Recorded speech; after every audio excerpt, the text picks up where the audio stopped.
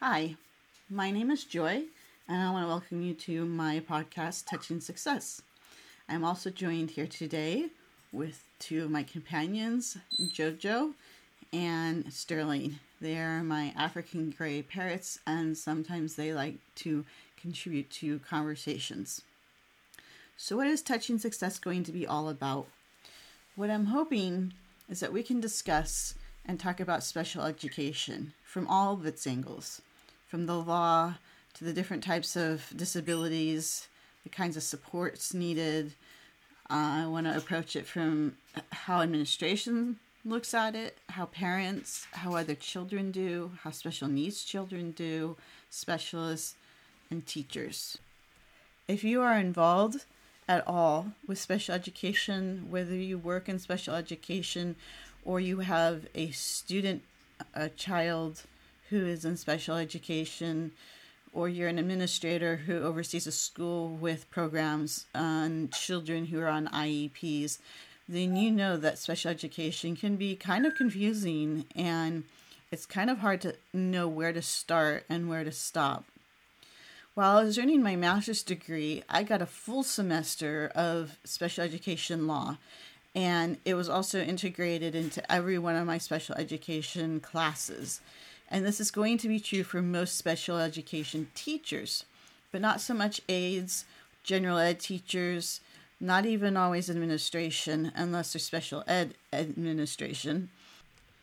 As a parent of a student who is in special education, whether they were placed into special education as a student in elementary school or up, or maybe your child's been receiving special services since birth, you still may not know all of the nitty-gritty details of what goes on in the background that helps your child get these services. It may be something that you might want to look into on your own, but I'm hoping that I can cover some of that to at least get you started. Before 1975, students who had special needs were often shipped off to a school designed specifically for their disability, put into a classroom that's kind of close to what they have, but maybe not, and or just kind of left in the corner somewhere to fend for themselves. Occasionally, there would be a parent or two who would try to fight for their child to have more services and to get more time in education. But usually these are parents who had the time on their hands and other means to kind of fight for it. I know of one person, she's an adult now, she's a doctor, and she was born with CP. She was literally left in the corner of her classroom and not given anything to do and treated like she was also mentally delayed as well as having physical disability issues. She now has a family with children, and she also is a doctor as well, and so I think that the school was really overlooking her needs, and I would hope that today that would not be possible. And she's just one student out of thousands of students that were not given the kind of educational chance that she should have been given from the beginning, from her earliest years after being born. Luckily, in 1975, a bunch of people got together and realized that these situations were happening and something needed to be done. And they developed what they called then the Education for All Handicapped Children. And that started the process of special education the way we have it and know today. It's still not perfect, but what we have now is so much better than before 1975. And so I'm personally grateful that we have made so much progress and also keep hoping we can make even more progress. It's slow, but think about all the kids who've been able to attend schools and be in classrooms with kids that don't have the same kind of disabilities as they do.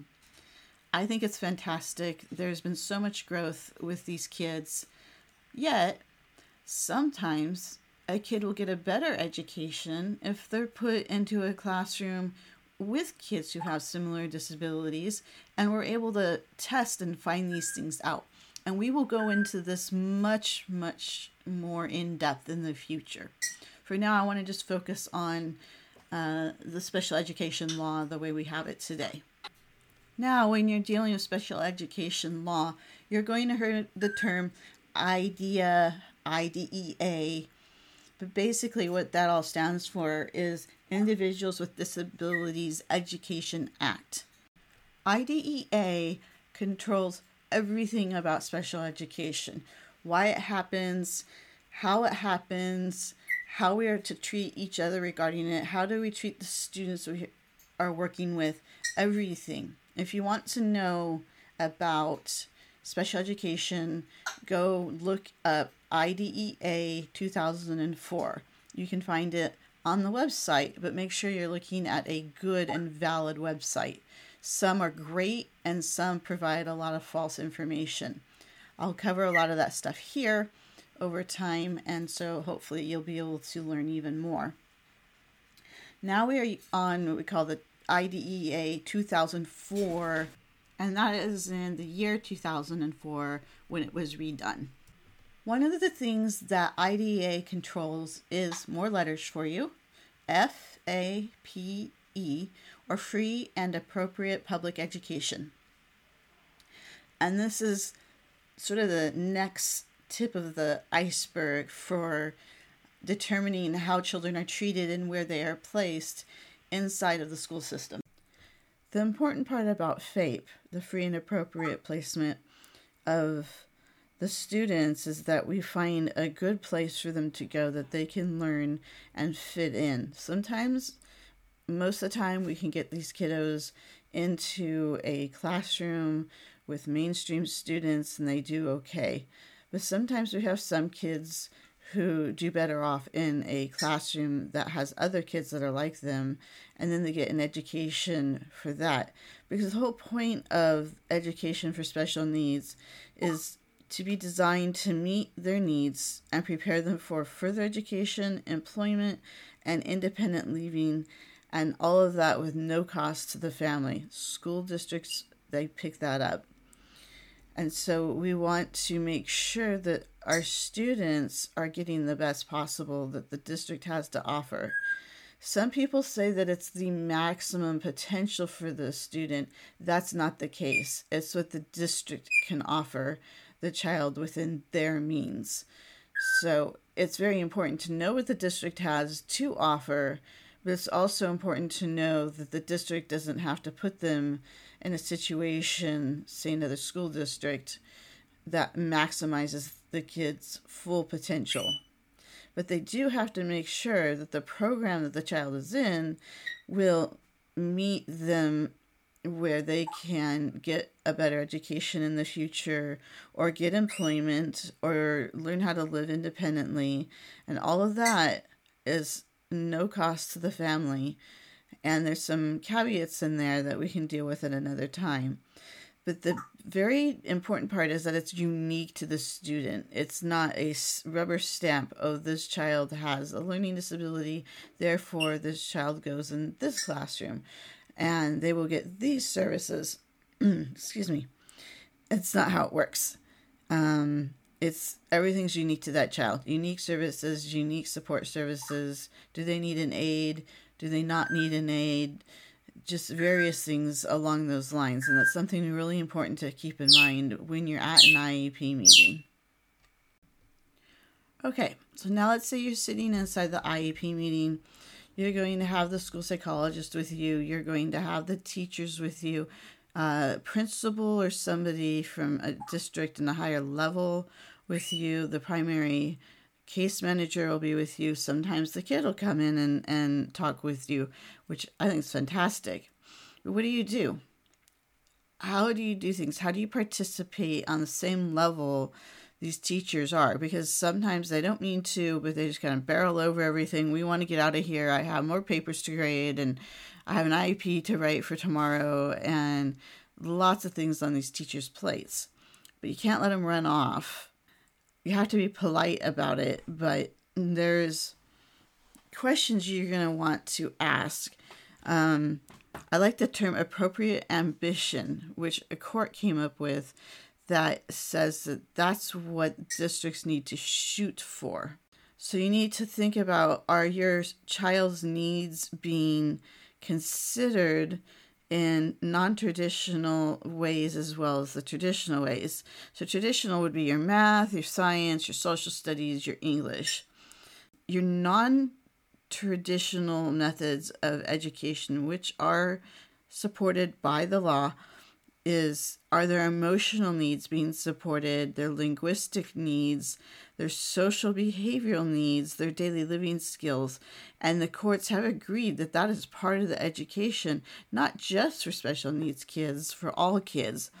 It's just with special needs kids, sometimes they need more direct services to take care of that.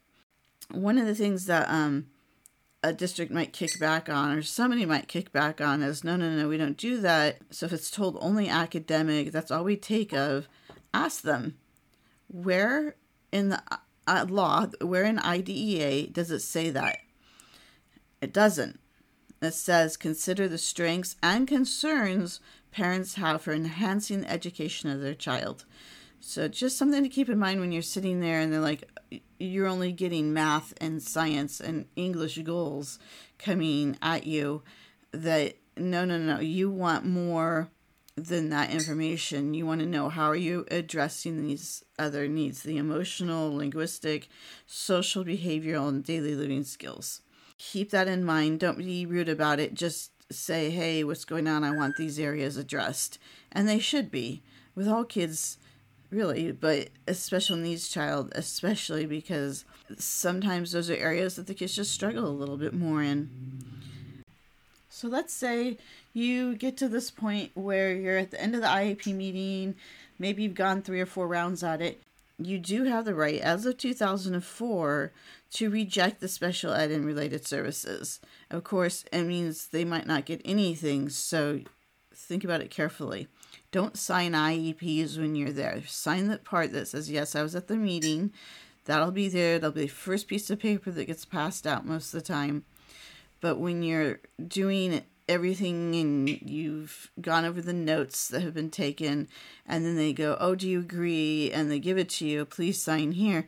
Please don't sign there. Take it home. Look it over. If you have questions, email the teacher. But from a special ed teacher's point of view, please get it back to them within a few days, because special ed reports and IEPs have to get in by a deadline, or the district can suffer some consequences. So yeah, look it over, but try to get it back to the schools as soon as you're comfortable with it. And if you're not, then say you want to call another IEP meeting. Okay, now I want to sort of approach this from the special ed teacher's point of view, which I'm the most familiar with. I spend hours when I do IEPs. There's a lot of paperwork that's required. And there's also that you know your child the best, and I want to work with you. But I also have had the education and years of experience to know that when I'm seeing a certain behavior or certain need, what the best approach to dealing with that is. And it's really helpful if you as a parent can work with me on those goals. If there's something you're concerned about, please let the special ed teacher know about ahead of time, because then we can address that more fully with you on the phone or in person and get those goals, which I'll go into later, because that's a huge part of an IEP, or IEP goals. And we can work together to try to come up with something that works best for you and for the child. And maybe you're not in full agreement with how the teacher wants to do things, but ask what the teacher's rationale is. I like it when parents want to know why I want to teach something like that. And I don't mind discourse, or I don't mind talking about it. But I do also appreciate support and understanding that I do know what I am doing with the student, and that I will see good results on the other side. Sometimes I have been accused from others that my IEP goals tend to be high, but I don't want low IEP goals, because we shoot too low and then the child achieves it, and then what? I like my students to reach high and go for it. But again, I'm kind of getting ahead of myself and talking about IEP goals, and that's not something I want to get into quite yet. Something else you're going to hear a lot about is we call more letters for you, LRE, or least restrictive environment. This can get very complicated to understand, and maybe there's not quite enough time to cover this, but I can go over the basics. IDEA law requires that all children be put in what we call the least restrictive environment. And what that is as close to a mainstream setting as we can get them, or into an environment that they can access their education the easiest. I think that gets a little confused. I think sometimes those of us in special ed, we jump on, oh, we can mainstream them right away with this, and then maybe that's not the best place to provide them with a least restricted access. I like to look at the visually impaired for this, as I am familiar with this particular population. A least restrictive environment, the least restrictive, is actually at a school designed for the blind, because everything there is set up for the blind. Braille everywhere and all the different kinds of equipment, and teachers are all trained, and all the textbooks come in Braille or large print. And that tends to be least restrictive. However, we're then pulling them away from their peers. So we have to take that into consideration, because their social adjustment is going to happen best with their non-disabled peers in a non-disabled classroom. I do like the way I've seen some schools do it, where the children with visual impairments will go to one school in particular that's mainstream, so they can be pulled out into a classroom for the blind and get their help with their work. Or they can get all the materials presented to them as needed, and then go back to their other classrooms and spend the rest of their day with their friends that they make on a mainstream basis. It's only the kids in those situations that move on to a school for the blind is when we've done absolutely everything. They hit 3rd, 4th, 5th grade, and they're still really struggling in some of the basics. And my hope is always that if any kid gets moved into a specialized classroom or a specialized school, that we are able to bring them back as soon as possible. So least restrictive environment gets a little bit confused, because people think it's always the environment that has mainstream non-disabled children with typical academic work and what have you, and sometimes that isn't possible. I have worked with students who have had they're delayed, so their textbooks had to be made simpler than what you would see in an average maybe social studies setting. So those kids actually do better off in a classroom that can provide them with the simpler textbooks and have themselves educated that way. So LRE is something that is always, it's like always being debated over during meetings. Sometimes we debate it over beforehand, so then we can go to the parents and say, we recommend this, but these are your other choices. So something for you to keep in mind too. And sometimes some school districts, if you go to their special ed director and you ask them, you want to see more than one setting that's possible for your child, sometimes they are more than happy to take you to those settings and show you around and explain why they think this would work and why they would think that wouldn't work. So I would think about doing that. If you're not sure, the school district seems a little bit unsure, it's not unusual for school districts to struggle a little bit, because there's just a lot of choices now. Some schools specialize in some areas. Like I was mentioning earlier, there was one school that I knew about that had a school program for the visually impaired. There's another school that had a program for the deaf, another one for kids who have severe learning disabilities. So there's a lot of choices and options. And I'm reaching my time now, and so I'm going to go ahead and say goodbye. And JoJo and Sterling are also saying their goodbyes, and we will see you next time. And we hope that you have a beautiful and wonderful day.